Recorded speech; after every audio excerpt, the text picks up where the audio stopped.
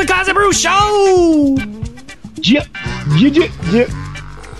Highly energetic open from myself and from you, Cos.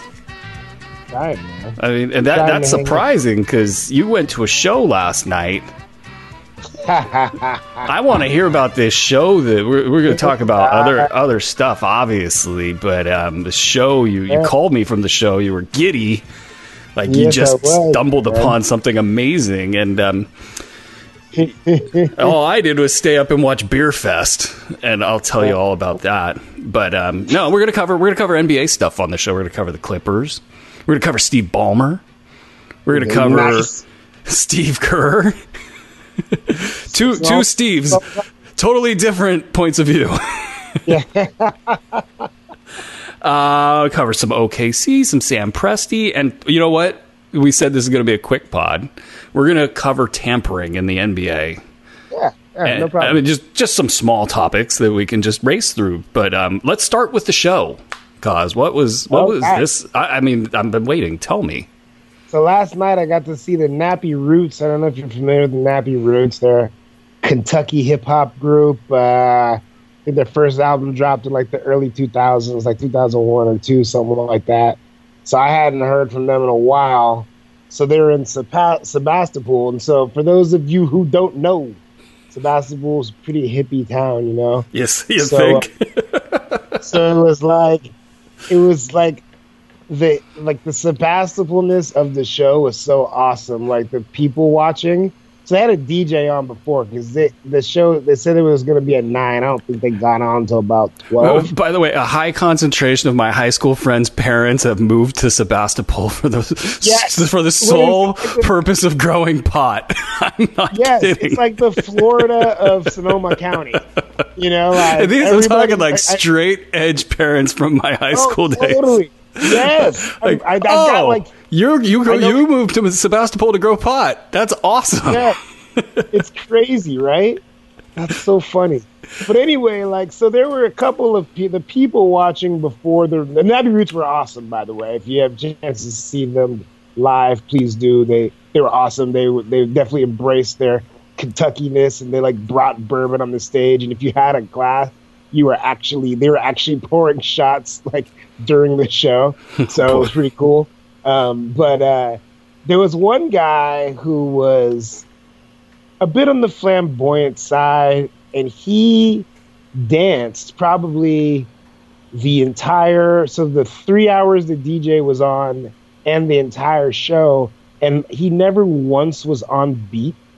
And then like he also had props, like he was dancing, and then like all of a sudden you look over, he had a hula hoop, you know, and then like so he's doing this hula. He actually looked pretty comfortable with the hula hoop. He looked like he knew what he was doing with the hula hoop. And then like another hour later, he had these like kind of tassel. They were like flashing like tassels on ropes and stuff, and like it was just so bizarre. And I'm like, because I was in the restaurant earlier and saw him come in, and he didn't have any of that stuff. So I don't know if like there was like a little booth somewhere that you can go get props to dance with. I don't know, but he somehow got them. So he was like probably the number one people watching person. There was also like a guy who, if hip hop was around in the like 60s, I'd imagine he danced like a young Unabomber would have danced if he had listened to hip hop. Like he kind of looked like the Unabomber, and he had these like very violent movements to his dances, and it was just like, it was kind of scary, and like it was just weird. Were they dancing next to each other? Was this a contrast thing? I wish they were, because if they were, I probably wouldn't have watched the show. I probably would have spent the entire time just filming them.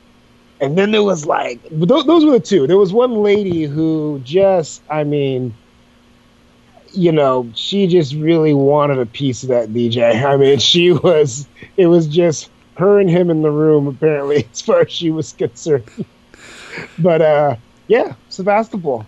If you get a chance to get to Sonoma County, Go to Hop Monk Tavern. Watch any show. I'm sure that they're Hop Monk Tavern, by the way. We're giving you the free promo here. Hop Monk Tavern. That's so Sebastopol. You get the hops, you get the monks, you get the tavern. That's great, cut. And you did this on a Thursday night, so yeah. You sound a little spry for having gone out on a Thursday night. Hanging on by a thread. I have all I have to give is going to be given to this show, and then I probably will fall asleep. Well, thank you for that. I got roped into watching Beer Fest last night, which is like a 3 beer minimum if you're watching that movie. Seen that one? Have you seen it? No, who's in it? The Broken Lizard Troupe. The guys that did, what is that movie? The Super Troopers. Those guys. Okay. You know what, Kaz? You should watch this movie because you've been in the acting industry. You know how this all goes. Like, I think they put out a quality stupid movie. Like you can see the joke within the joke, and they didn't have that in Super Troopers 2. It was kind of bad. Some of their other stuff is hit or miss. Those guys are really funny though. And anyway, it's a 3 beer minimum to watch that movie because it's about a beer drinking competition. And you can't watch that without drinking just a little faster and a little bit more. So, as I was doing projections for the Brewski 150, if there's a section of the projections that was particularly drunk, it was that section. No, just actually preparing for projections is what we were doing over there as we get ready for the basketball season, which is basically a 24/7, 365 thing here. So stuff continues to happen. We have, this Steve Ballmer press conference, and I guess we'll call it that because he's like the only guy in the world that can pull this off. You just signed Kawhi Leonard and Paul George, and these are the two of the biggest names in the NBA. And the press conference is all about you. and I don't think they minded. Like, looking at them, I think they were just like, we're here just like you guys are watching this show here. And we don't know quite what to make of it, but, he seems harmless, so we'll go with it. That's the only thing that saves him, is like, he seems harmless. Like, the very first things out of his mouth, he's like, yeah, I got these notes. Did he do that? Did he do the classic, like, take the notes and tear them up and throw them over your shoulder? He didn't throw them, but he was like, I got these notes, but this is pretty cool. It's like, that's when the adrenaline kicks in. Oh, when someone's screaming about something being cool in the most uncool possible way, it's just great. Like, and he started to clap, and that it's such a violent clap. It's so violent. If you're in the front row, you probably brace yourself. Is this guy going to hit me?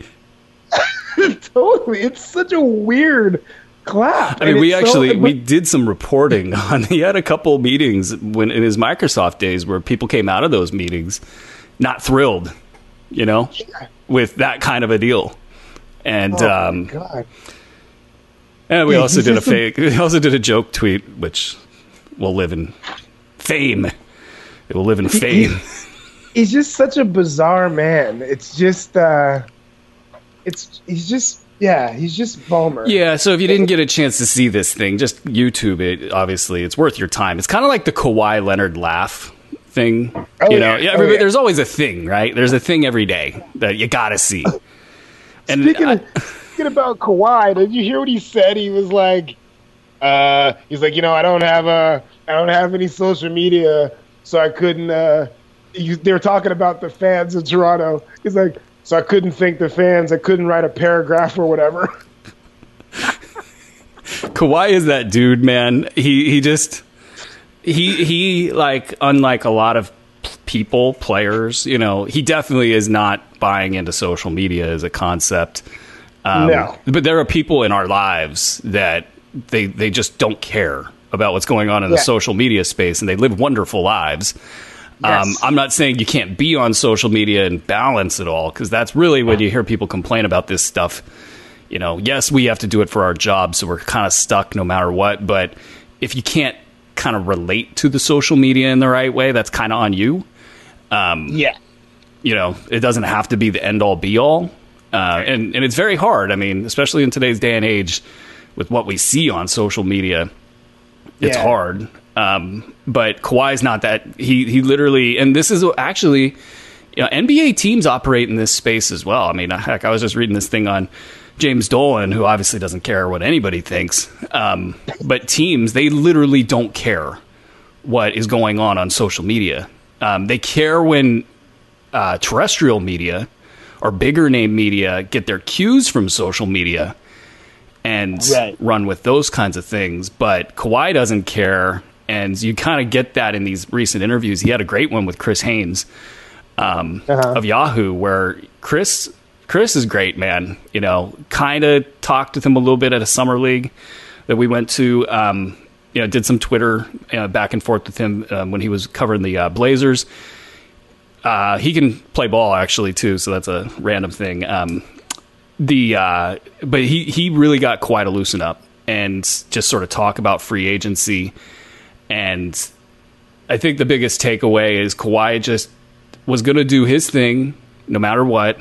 And his circle is really small and tight, and they don't leak. Maybe a little here and there, but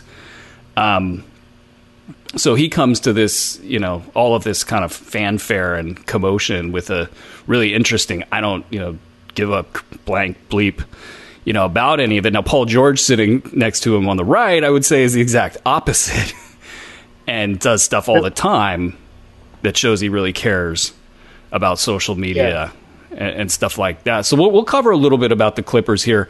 We didn't spend that much time on them. I think we either, with them or the Lakers, one or the other, on the last show we did for post-free agency stuff, we said we were going to talk about the Lakers or the Clippers. I think we said we were going to talk about the Clippers in a future show, and then said we were going to talk about the Lakers, and then didn't talk about them because we were going too fast. So we'll spend some time talking about the Clippers here. But yeah, no, I mean, that press conference really, it did. The Clippers are buzzy right now. They got the players. They got really unique personnel. Defensively, and we both love defense. Thankfully, yeah. There are many people and players that only care about offense, and I don't know how they make it through the day. I know, right? But nothing gets my biscuits bacon like a good 24-second shot clock violation. That's what I like. It's a very unsexy thing, but not really. I mean, the crowd goes wild. I like it. And they can do this with Pat Beverly. I mean, Shamet can move. Is it pronounced Shamet, or is it? I think it's Shamet. Think about that. Like, your Shamet. Well, I guess Lou Williams is your worst perimeter defender. But like Shamet, if he plays for 10 years, there's not going to be a whole lot of time where he's the fourth best defender on the perimeter on his team. That's pretty nuts. Like, not that he's a great defender, but it's pretty good. I'll say this. I don't really know what his ceiling is. Like, I know it's not elite player. And I know people will make the kind of easy comparison to Klay Thompson. No. No. Yeah. But I think he moves a little better than Klay did at that stage of his career.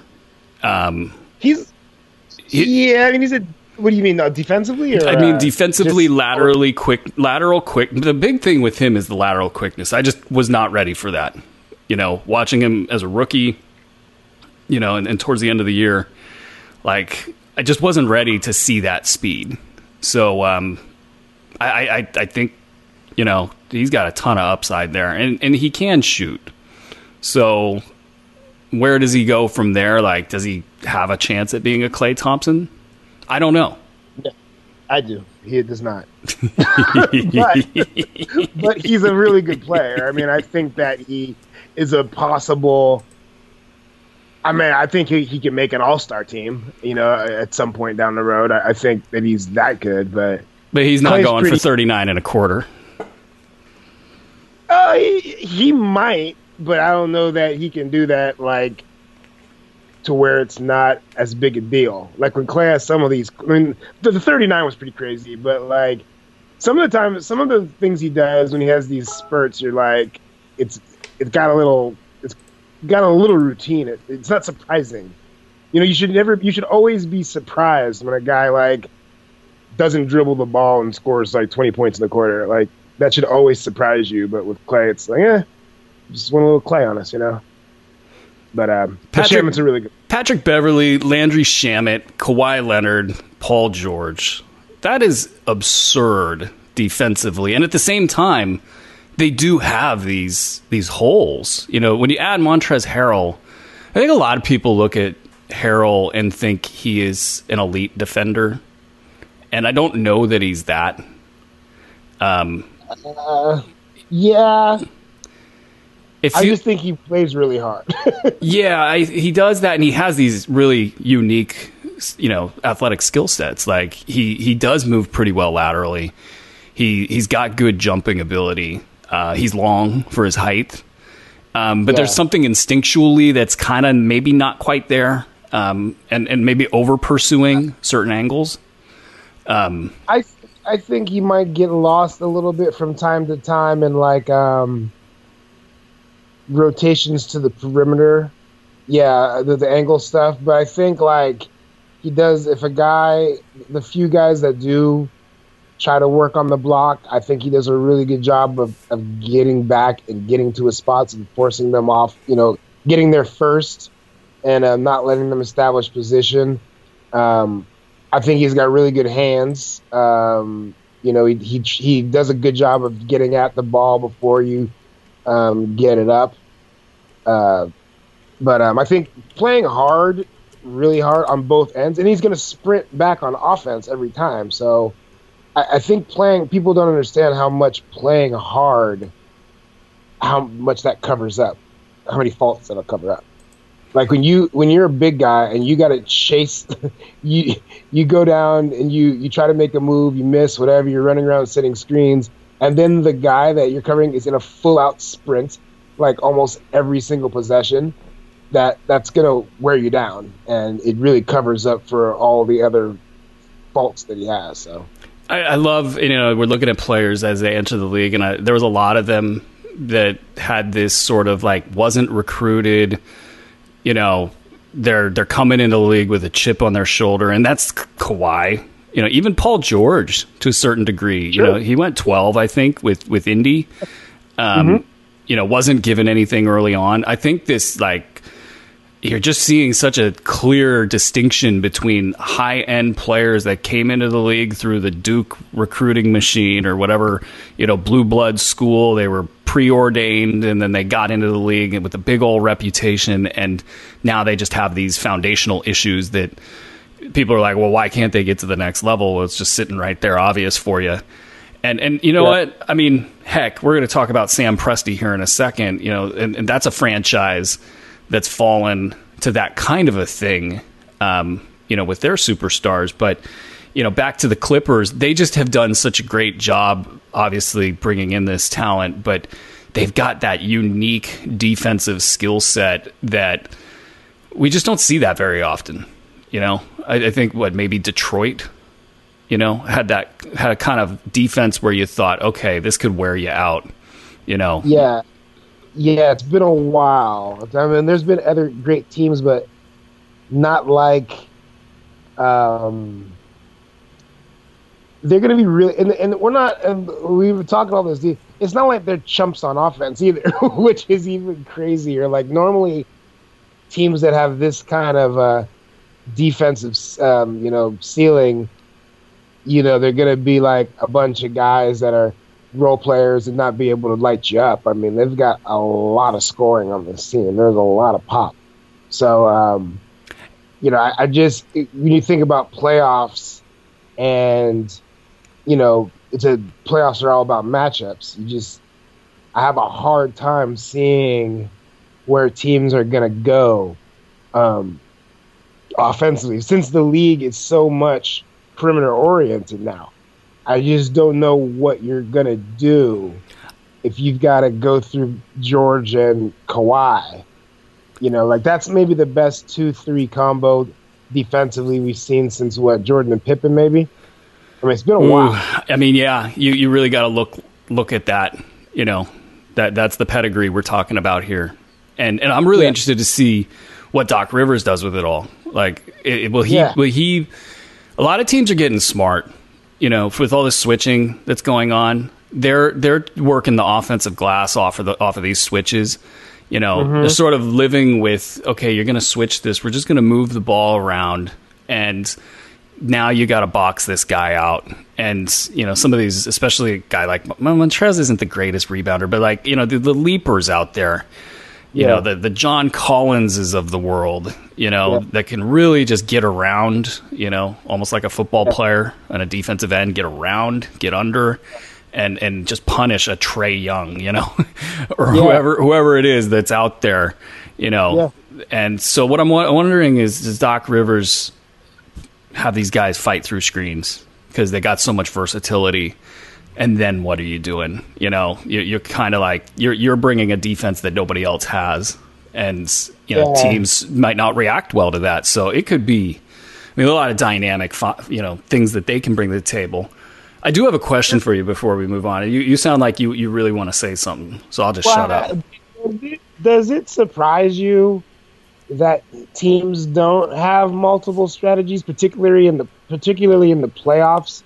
When there's so much time to do that kind of thing, you can do the switch everything, but wouldn't it behoove you to throw in these stretches of the game where you are gonna fight through everything, just to see, because so many the offenses have gotten so lazy, especially if you have a big time score. Say you have a Kyrie Irving, it's just a given to him and to the team that he's going to get the ball, he's going to dribble up top he's going to waste 8-10 seconds, a screen's going to come, he's going to get the switch he wants.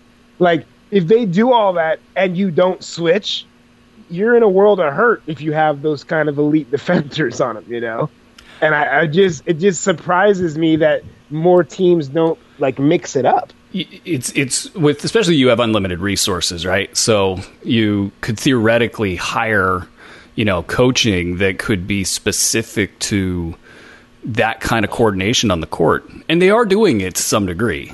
But what I think you're talking about is, if you had your way, how would you run this thing? And I would say you probably do something. I mean, it's like, I pitch baseball, so you're constantly trying to set people up. So you go fastball curve, just keeping people off balance. And that is kind of what you don't see in the NBA, because these guys do, they fly in, let's say it's a second game on the back-to-back, they're flying in and they're playing the Suns. They ain't thinking about that game. If it's a good team, they should be, but reality is that they might not be. So you're not bringing your A game into that game. It's not even wise to show your A game, frankly. Sure. You should practice that. You should probably give that, sort of a way. Be like, this is who we are. We switch our defense pretty frequently throughout the game just to show you guys different looks. And so when the playoffs come around, you can do the whole Rocky thing where you switch from southpaw to regular or vice versa, and they're like, what the hell? I don't know what to do now. And that's not a part of this league right now, which is weird. You would think that, winning would bring that into the equation. The want to win would bring that into the equation. But my question for you is, before we spin over to Presti, is, that press conference was kind of it wasn't arrogant, because Steve Ballmer, there's no way to categorize him like that. Yeah. But to me, it did serve as a to the rest of the league, hey, we're here. And you got a respected coach in Doc Rivers. You got Lawrence Frank pulling strings in the background. They look pretty damn happy up there, and for good reason. I mean, you're a Laker fan. They're having their problems. They did just bring in Anthony Davis, so they get a bite at the apple here. Who do you think owns LA in 5 years? in 5 years, I think it's probably going to be the Clippers because they'll have won a couple of rings. Like I don't want to be like. I'm glad that you said that it seemed arrogant because it did. It did. The press. It felt like they damn well know they're going to win a championship if everyone's healthy. Like, and it wasn't like obnoxiously arrogant, but like they're just like the way the game is being played, like the kind of guys. This isn't just a collection of talent. It's what you were talking about earlier. It's the kind of guys like Patrick Beverley and Montrezl Harrell and Kawhi Leonard are never going to not be playing hard. You know, they're not going to be like, oh man, they just didn't bring it on defense. No, that's just not going to happen. You know, and so it's just, I mean, like think of like what Lou Williams is going to be able to do offensively with Kawhi Leonard and Paul George on the floor with him. Like, no, like we haven't even touched on that. All our Clippers talk. Like one of the absolute best one-on-one scorers in the league will never be double teamed on this team, ever. And more importantly, he's going to have guys running at him pretty much every game. You know, I had the thought right now of like kind of like when things are going too well, there needs to be like some pushback on that. Like, right. So if Kawhi and Paul George are out there doing their thing, you know, and they're getting calls, they're getting star calls. Do the refs kind of look at Lou Williams and go, "Oh, we can't give you all those calls anymore. Like this is too much. Like we've blown the whistle for Kawhi, we've blown the whistle for Paul George now, and then Paul George doesn't draw as many fouls, you know." He doesn't. As Kawhi, he doesn't. I thought he really turned a corner in that Warriors series. I thought that he found a way to score without getting the calls, and then he ended up getting the calls. Like he wasn't like normally he just kind of like in those playoff or intense situations he doesn't get the calls and then he just kind of fades away. Like he kept being ultra aggressive and then he found ways to score, and then eventually he did start to get his calls again. So I don't see that kind of finding that little bit of, you know, the magic potion of confidence in that situation. I can't imagine that goes away now that you have two really good players on your team. You know, like basketball is one of those sports where like when you just get really good players, everybody's more confident. So I can't imagine that that's going to happen really, but. Well, I'll say this. The only question mark I have with them in a championship is what the bigs do. And I'm not even sure if it matters. Like, I'm thinking about like a Joel Embiid taking somebody like Zubac down on the block and just wrecking him. You know, I'm thinking, but even then, would he be quick enough with his moves to beat those double teams from that group of defenders that can recover, they can dig? I mean, it's and that's the one I think, and I don't know that they want to do this. Like the one, I was talking to somebody the other day, and they're like, "Well, you're talking a lot about the Clippers. What's the path for the Lakers to win?" And I was like, "Well, it's pretty simple. It's LeBron James and Anthony Davis dedicating themselves to the block." I mean, like the Clippers will not be able to do anything with. And both of those guys just want to shoot threes. And they just want to shoot threes. There was a quote from Anthony Davis that said he really was working on his pull-up game, and I kind of just laughed.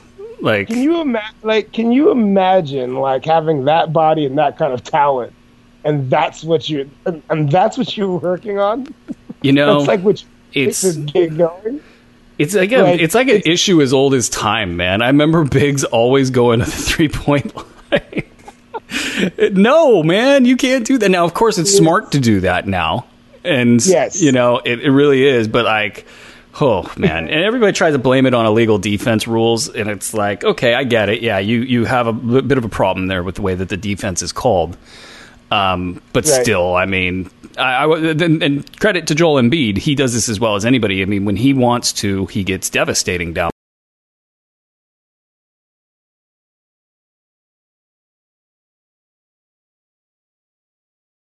we're going to be debuting. I believe that's coming next week, and I believe we have a pretty damn good guest. I don't want to put anybody on. I mean, here's the pressure. It's Brandon Marcus. He does a great job for us in our fantasy stuff, but he's been kind of around the league a little bit and obviously does really good work. So that show's going to be phenomenal, and it's going to be starting next week. So they'll cover that. You guys should just follow Hoopball Clips. That's where that's going to be. And we're excited because that's going to be where the action is going to be. So we've got pods for that. We have pods for the Nets. We have pods for the Lakers. And we might have pods for another team to be named really soon. So we'll see how that goes. All right, let's talk about Charlotte. the Sam Presti. What's that? Charlotte. Please make it Charlotte. Oh, man, that's looking rough in Charlotte. I looked at that roster the other day. I'm putting out some win totals here pretty soon. I went, was it 13-9, 12-9 last year? And I'm really disappointed because, like, I felt like I should have gone way better than that. And I typically do. But Charlotte, I was looking at their wins. I think their win total's like 2 this year. Sam Presti.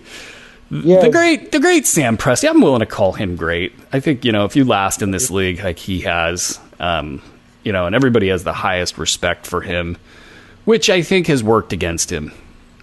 Like, I don't think he hasn't burned the way that a lot of general managers burn, and you learn a lot in the fire. He penned this really long, verbose sort of letter to Oklahoma City. Okay. It really was like long. It was a kind of kept thinking of Jerry Maguire, like he had the pizza and then he stayed up late and then he sent this out and then chased it down. Like, oh, I can't believe I sent that. Now it wasn't that, but there was a line in there about small market teams. I'll find it here somewhere in this article. It was basically small market teams are at a disadvantage. Given the way the league system is designed, small market teams operate with significant disadvantages. There is no reason to pretend otherwise. This is in no way means that we cannot be extraordinarily successful. We and several other small to mid-market teams are our own best examples of the ability to overcome these realities. It's a pretty good humble brag there. It simply means we must be thinking differently, optimistically finding our advantages by other means. I think he's a planner, like a... Yeah. And I know he's and I've told folks on this show and other shows that I'm a big meditator. I'm pretty sure he does the same thing.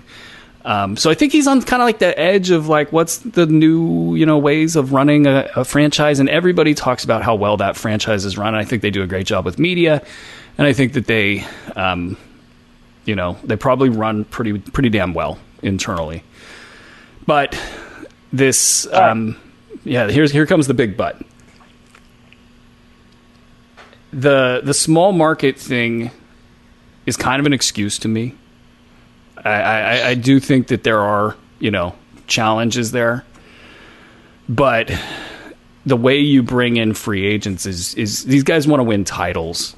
The strength of the team, the strength of the decisions that you've made. It's kind of like you're going in for a job. Here's your resume.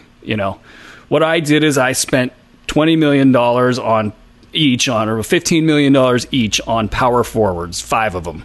I'm the Knicks. Come sign with me. Yeah. Or I draft really well every year. We have a great player development program. We are constantly competitive, and we're always finding that diamond in the rough and bringing them in and making the most out of it. So, people like LA, people like Miami, they like New York, I guess. Yeah, right. Yeah, in theory, New York. James Dolan deserves his own show, like a reality show about him, or like a Hard Knocks, the James Dolan version. But okay, so I'm looking at this and I'm kind of just like, at what point in time does this Thunder team learn from that mistake that they made way back when, which is turning the franchise over to Kevin Durant? and Russell Westbrook and Kendrick Perkins, to be frank, and Scott Brooks. Like, it was like they all sort of bought their own, what they were preaching. They bought it hook, line, and sinker, and they couldn't stop themselves from jacking up bad shots, letting Kevin Durant dictate the way that offense worked, and obviously Russell Westbrook letting, him dictate how he was going to play. And then the fact that they had to have Kendrick Perkins on the floor during all those winnable playoff games, that it was just so obvious that he was getting beat every single time down the floor, that he had to be on the floor because those guys wanted him on the floor. Scott Brooks wanted him on the floor. That to me is the legacy of this team. Like, right. they had it in their hands. They should have won like 3 championships, right? But they didn't. So, what was your thoughts when you heard Presti's, or heard about Presti's letter to the public? I hadn't heard much of the letter, but that part that you read was pretty funny. I heard a lot of his. I was listening to his press conference, and I don't know. I mean, he's never going to come out and say, "Hey, I screwed up. I should have had a harder-nosed coach in there." Because I believe when he was drafted, Durant, they were still in Seattle. I believe his first coach was PJ Carlesimo. That's correct. And so, like, that is definitely the opposite of Scott Brooks. So I think maybe, and I don't. But that was a weird year for those guys. I mean, Presti worked underneath, the whole Robert or why am I forgetting his first name? Schultz. Okay. The CEO of Starbucks that was running for president. Yeah, okay. Robert Schultz? I don't know why. I had 3 too many beers last night. That organization was under just weird-ass conditions. Like, they were all being told to lie, to the public about the move. You had Clay Bennett, installed at that point in time as well. He was moving the team no matter what, right. So it was a weird... And they gave Kevin Durant the ball and just said, shoot. I mean, he was averaging I want to say 22, 23 shots as a rookie. That is a lot of shots for a rookie. Yeah. And he was playing shooting guard. Yeah. Too. So, some weird stuff there, but go on. But no, I think maybe, and I'm not as hard on Scott Brooks, I think, as you. Like, the skill set of people liking you is valuable for an NBA. It doesn't get you tight playoff wins. But that's it is valuable. Now, I don't know Maurice Cheeks was there, but he's also cut from the cloth of players really liking him also. So at some point, you have to decide that the best possible thing is going to be for these guys to be good, sound basketball players, decision-making wise as well. And I think that the lack of confidence in themselves as an organization, because they come off like, well, we're one of the premier small market teams, but they operated in this like, we're so afraid of losing these guys that we're not really gonna run the organization the way we know it should be run. You're nailing this, man. You're absolutely nailing this. So afraid we're going to lose these guys, and they've now lost everybody. And they left. Well, and this is. I mean, we're going to talk about free agency and tampering here in a second. This is the ball game. Like, right. Kendrick Perkins. It's funny. He tweeted some stuff about Mark Jackson, saying he was getting blackballed for his religious beliefs, and Yeah, exactly. I'm not buying that for 1 second. And Perkins said a number of things. He is being blackballed. I'll give him that. But is he? I feel like he gets mentioned for jobs. I mean, he got mentioned in Sacramento. Like, there was legitimate balloons being floated up, you know, inside the walls within the Kings about Mark Jackson. I feel like were they real? Yeah, are they real? Yeah, no, I think there's a lot of players around the league that like Mark Jackson, and if the players like him, I think he will get another chance if he wants to get out of the booth. And there's an issue, you know, if you're in the booth for too long, you kind of lose your fastball. So we'll see if he can, you know, get back into the game that way. But no, Kendrick Perkins, like, he's been out there saying all sorts of stupid stuff. He's been on Fox a lot, so I guess that's kind of their deal. You know, the shouting shows. I know, right? Rim shot, boom. But he's been saying all this stuff, and I'm wondering when the media is going to figure out what happened with the Thunder. Because as it was happening, so you said, you know, I'm not as down on Scott Brooks as you are, and like, I think you nailed the whole story with Brooks. He was good at making friends with the players or getting out of their way and doing what they wanted him to do while preaching kind of the, you know, the kind of coach by narrative stuff that you'll see around the league, which is, you know, some of it's really smart, some of it's really good, but some of it's kind of like, it'd be great if you could show me something useful to do versus just telling me to play harder. Right. You know, I'm playing hard, Scott. I can't play any harder than this. Right. So, and interestingly, I thought Brooks did a lot of, you know, talking about how his guys didn't play hard at times. And it was really funny. You're like, okay, you're playing Kendrick Perkins. He's getting beat every play. How is it these guys' fault that they're not playing hard when you have a coaching issue, strategy issue that's the linchpin of the defense falling apart? But, you know, the media never understood or even like wanted to even broach this topic that Scott Brooks was messing up there. I mean, it happened eventually in the Heat series, but the Kendrick Perkins stuff had been happening for a couple years, and it never got noticed or mentioned. So it was kind of like we're all talking on Twitter about why this game is the way that it is. And there's this glaring thing. And I think, you know, high-end media, they really like Presti, so they don't want to dig in on him, and they don't want to dig in on Brooks because they all like Brooks too. He's really good with media, you know, so nobody talked about this stuff until the Heat series when Chris Bosh was just destroying him. And by then, it sort of kind of came into focus.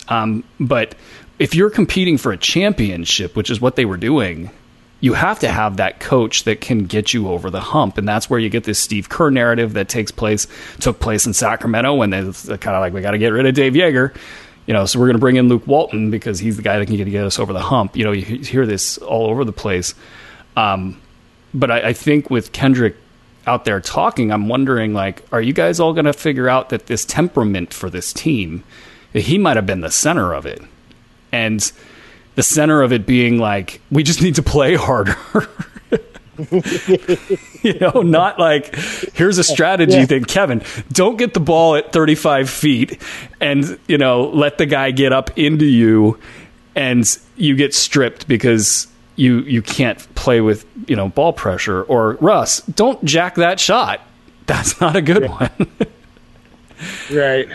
I mean, I think it's a lot. I think that, you know, I think it's a lot of. I think you might be letting Presti off the hook a little bit too much. I mean, like they definitely. I think the way that they, not only were they soft with Brooks and coaching them, and then forget about the game situations. I'm just talking about like from the beginning of training camp and what you're going to demand of players. But they also on the other end, which I think fed into what we were talking about earlier. With guys, you know, guys that have always had, you know, the high recruits and all that stuff.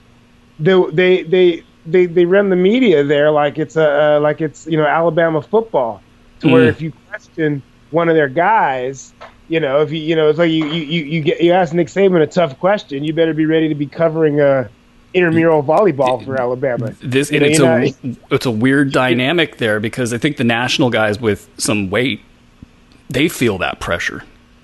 Like, yeah, well, because you got this team. You think about it. You got this team of these. You got the three of the most electric young players in the league, and you know they're all the rage. you're gonna want to get an interview with them.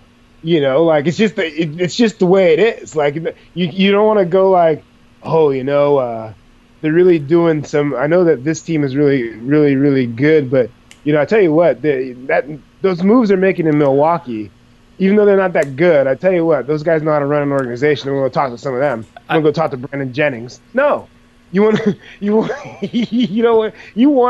be in with the hot team with the hot story. So I think there was the overall guide for the way they ran the entire organization was, we can't lose these guys. So we'll make it as easy as possible on the floor, in practice, bring in who they want. Don't, say what, only get fluff questions in the media. And life don't work that way. You gotta get some skin in the game. I think this is actually a league problem. Like there's so the Knicks are getting heat right now for the way they conduct their media. And what I think the league needs to do is just step in and basically say, like, teams, you kind of lose control here. You lose, like, you can't be restricting access. If you're a for-profit, like, there's a lot of, question, like, should somebody be credentialed, they're doing a blog and they basically don't, it's not really a thing. Should they be getting credentials to get into whatever? And then you just have everybody else, that's, running whatever for-profit enterprise. And, the league should step in and say, basically, teams, you got to let them have, time with the players. You got to let them have this, that, and the other. And just stick with, there's rules actually already on the book about a lot of this stuff. But, like the Thunder, they definitely do, they go to the one end of the scale where they're not going to let you talk to the players. And that puts, culturally, if you can't go, and this is what Steve Kerr does really well. He's so loose and easy with the media. And the Warriors, Raymond Ritter is the pro's pro. Like, he's going to figure out, like, if you're a legitimate enterprise, and you do the work, you're going to come in and you can talk with Steve Kerr openly and honestly. And the same thing with a lot of their players. They make them available, and it's just run like a well-oiled machine. And if you're an organization that can't be criticized, what does that do internally to your people?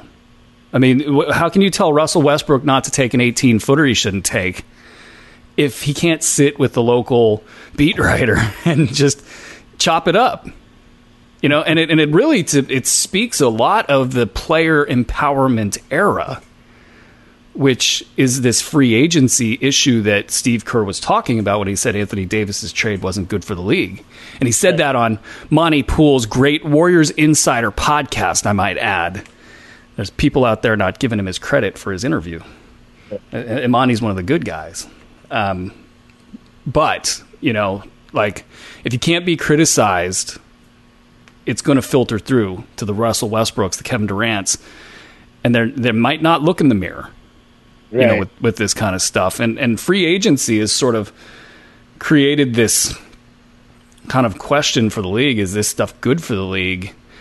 And I would argue that if you're forcing your way out of New Orleans the way that you did if you're Anthony Davis, that would be an example of something that's not necessarily great for the league. And at the same time, players should have just as much freedom to make decisions as teams have, I think. I think that it's it's one of those things where, like, to me, like, these the tampering stuff and all that, you gotta you gotta be comfortable in your own skin. Like, you gotta say, like, the Paul George thing is funny because Kendrick brought that up when he was on NBA radio. He brought that up, how that's not getting looked at the same. And I guess they could both be looked at the same, Anthony Davis and him. But the reality of the situation is, like, if you're a small market team, you do have to have a little bit of the, you got to be excited about being here. Like, we're not LA, we're not New York, we're not, Miami, we're not Chicago. Like, you actually have to be excited about being here. And if you're not, I mean, I don't know what else to do to prove to you that this is a good place. You know, we got a good coach. We've drafted well. The fans are nuts. You know, like, you have overall, like, you at some point gotta say, like, we're gonna run this thing right. And if you don't want to be here because you got an agent chirping at you and telling you how bad this it is and how everything's going to be better in one of these other cities, you can't you can't shift the organization because at the end of the day, like, everybody, if every all-star is not going to win a championship, you know, so they're like there's no guarantee that Anthony Davis is going to get anything in LA. We don't even know if they're going to get to the finals. So why are you going to break your neck to keep a guy that blames you for everything? I mean, Anthony Davis played like crap in that second round series against the Warriors. He played like crap, you know. Kevin Durant in game 6 and 7 against the Warriors played like crap. You know, like that, at some point, you got to get guys who are going to get in front of the microphone and be like, dude, I played like crap. I was terrible. I got to do better. The Warriors are better than me. This team was better than me. And instead, everyone's they're like, oh, you know, if we got to make moves. If we only had this, if we only had that. So I just think some of these small market teams, instead of bitching and moaning about the tampering, they gotta get better guys, and they gotta get guys with character who want to be there and not chase them out and not like the Spurs and chase Hall of Famers out the door calling them liars. You know, like some of this stuff is easy. Like, you're the Spurs, you're a small market team, you have a legacy already. You screwed this damn thing up. Now you can't blame Big City. You can't blame anything. If they hadn't called Kawhi Leonard a liar, he'd be on the Spurs right now. You know, so like there's a lot of blame to go around, but the main thing, and I think maybe Utah's the only one that actually stays in their lane like that. I just think that Utah's not a place that a lot of NBA guys want to live in. But they're the one of the small market organizations I think really stays the course. And says, we're going to get good coaches. They're going to coach guys hard. They're going to do this. And if Gordon Hayward, you want to leave, bye. We're not going. Here's the max deal. We want you to stay. You don't want to be here, bye. Well, it's it. We're not gonna start like saying that no one in the media can say that Gordon Hayward didn't play well. No, he didn't play well. Kick rocks. I mean, that was a blessing in disguise. That had nothing to do with the injury that they didn't keep him.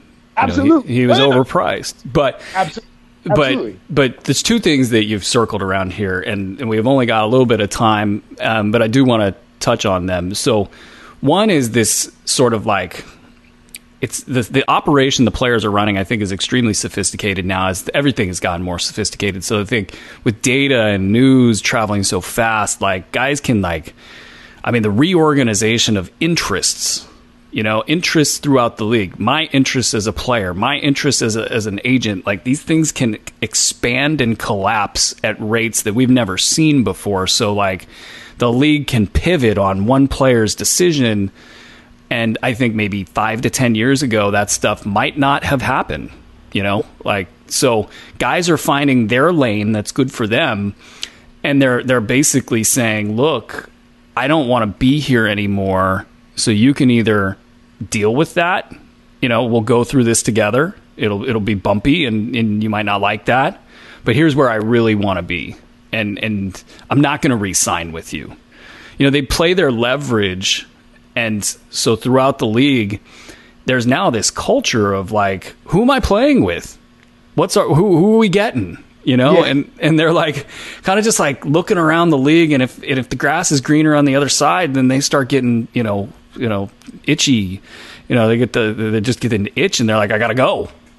And this has been translated into, by agents, I think, are selling these players pretty damn effectively. Like it's about player empowerment and all this. It's BS. It's like, it's not about, you watch Anthony Davis on that show that LeBron has on HBO. He looked like he had been brainwashed by a cult. Yeah. and said that. He didn't even sound remotely confident in what he said. Yeah. And it's like this pretext for why I went to LA. No, it's not that. You just wanted to be in LA. And there's nothing wrong with that. But then it comes back to how do you conduct yourself to get it? Even that, like, you know, if you take away, like, okay, you didn't know, like, not knowing, like, Zion is the only thing that I think changed things. Like, getting the number 1 pick. If Anthony Davis was inclined to think about staying, then, like, you're like, okay, we're going to match him up with Zion. But they did get a haul for him. You know, because like, the Lakers were stupid. But let's go with let's go like with OKC though. Let's go. I was saying that a little facetiously, but no, they are stupid. But like, let's just say like, you know, if Paul George was like, I love OKC, he starts looking at different businesses to invest in there. He's buying a little vacation spot by a lake, whatever, and OKC is like, he's on board with OKC. If the Clippers call OKC and offer what they offered, even though Paul George wanted to be there, they got to make that trade. The Paul George Russell Westbrook combination has got you out in the second round and now out in the first round, like not even close in the first round. So it's this whole like player empowerment, like it's like we always talk about LeBron, like. As far as being GMs go, they don't know what the hell they're doing. So if you're an organization, like just be you and be an organization and let all this stuff because people are gonna learn like Russell Westbrook is gonna be like, dude, man, like I mean I like shooting the ball 30 times in the fourth quarter, but it'd be nice if James Harden like kind of showed up and acted like he wanted to play. You know, like you're gonna find that out. I want to bring it home on this point you're making because, like, what you're seeing is the players are trying to move around and improve their own personal situations, and agents are really pushing buttons. And the ability to push your way out of contracts is really what I think people are sort of kind of not good with. Like, like, I think, at least if, you know, when you're talking with people that aren't mouth breathing, you know, idiots, they can do the 2 and 2 here. They can go, the team has no problem cutting or trading or whatever scenario we're talking about. Yeah. You know, they might not play you, right? You know, like there's things the teams do all the time. And yes, players should be able to do all of that stuff. And it just depends on the context. You know, like what is it that's being done? Like Carmelo Anthony, the way he pushed his way out of Denver was not great. That team was in turmoil the entire time it was going on, and thankfully for the Nuggets, the Dolan got involved and was like, I got to trade half the team, even though he wants to come here in free agency anyway. You know, you know, so it all worked out for Denver in the long run. But at the time, it wasn't a very good pushing out of a place. You know, and you know, there's other examples all over the place, but. So players are doing that, and GMs like Sam Presti are, you know, they want to be player friendly all over the place. Like that's the whole thing right now is like how are you relating to your players? How are you marketing them? How are you pumping them up about your organization? Because they feel they feel that players have all the cards, like they can basically do whatever they want. So this backs into a really kind of interesting thing about just people in general is like. How do you comport yourself? Do you morph to be like them? Or do you morph to be like what somebody else might want you to be? Or do you subscribe to your own philosophy, make it good, and then say, this is what we do here? Right. This isn't what we do for you. I mean, we do lots of things for you, but this is what we do here. And if you don't like that, then you can, you know, go kick rocks. Yeah. So you stay true to yourself that way. And that's with Presti, you know, like that. I wonder, you know, they got all these picks. They should be able to, and he should have the ability to, you know, really make a contender. But this letter felt like he was asking for like a 10-year pass. Right. You know? Right. And the thing too about this, just to like, because we got to run, but like that what you just said and what I've been saying is like the only thing that's different. It's not just like what we're how we comport ourselves as people. There's decades of history to back up you doing the right thing in most sports. Like we know an organization runs best when the owner hires smart people and writes checks. The GMs are very good at drafting and don't shoot for the fences on free agents, but get key free agents and developing players well. Like that's across the board in every sport forever. That's how success has been maintained. So like you saying like this is what we're gonna do here, regardless of what you think or what you want. If you're doing those things, it's actually backed up by decades of success in every sport. So it's not like it's not even a new philosophy.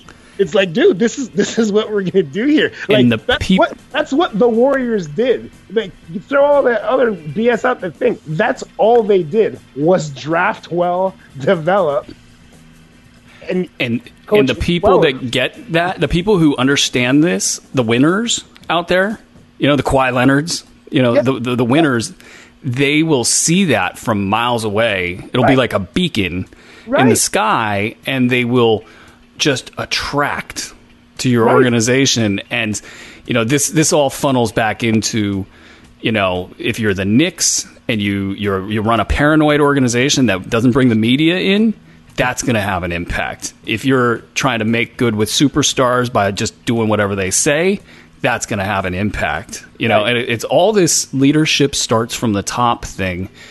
And as it relates to free agency and tampering, for whatever that's, I can't even do the tampering conversation. I know there's investigations and there's things with inducements. All that stuff probably does need to be continually cleaned up. But at the end of the day, this is business. This is, players talking on the blacktop, so to speak. I want to play with you. You want to play with me. That stuff's going to keep happening.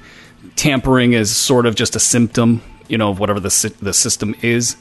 And if you're an organization out there, if you choose that road, that path of staying true to yourself and doing that, you don't have to pitch a free agent on what they want. You can pitch a free agent on what you need and then filter through the ones that don't understand that. Get the guys, like you said, the key free agents. And really, honestly, like every free agent out there has a value. Like if you can go and say, look, I got this guy, I got him at a good price, I got this guy at a good price, I got this guy at a good price. Now, should they make more? Would I like them to make more money? Sure. But when they don't get that money, that means I can spend it somewhere else. So I'm doing a good job of GMing. They might like more money, and we're kind of at odds with that. But let's be real about it. I'm doing good here, and I'm going to get the next Rashawn Holmes, for $5 million. I'm going to get, I'm not going to spend on Chris Paul $40 million a year. When you have that resume that you can pitch, maybe it works against you a little bit, in that players are like, man, I want you to overpay me, pay me, that whole thing. Like it might work against you that way, but I think deep down inside they're gonna be like, hey, you know what?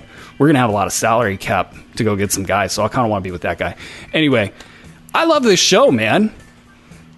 This has been fun. I love it. So well,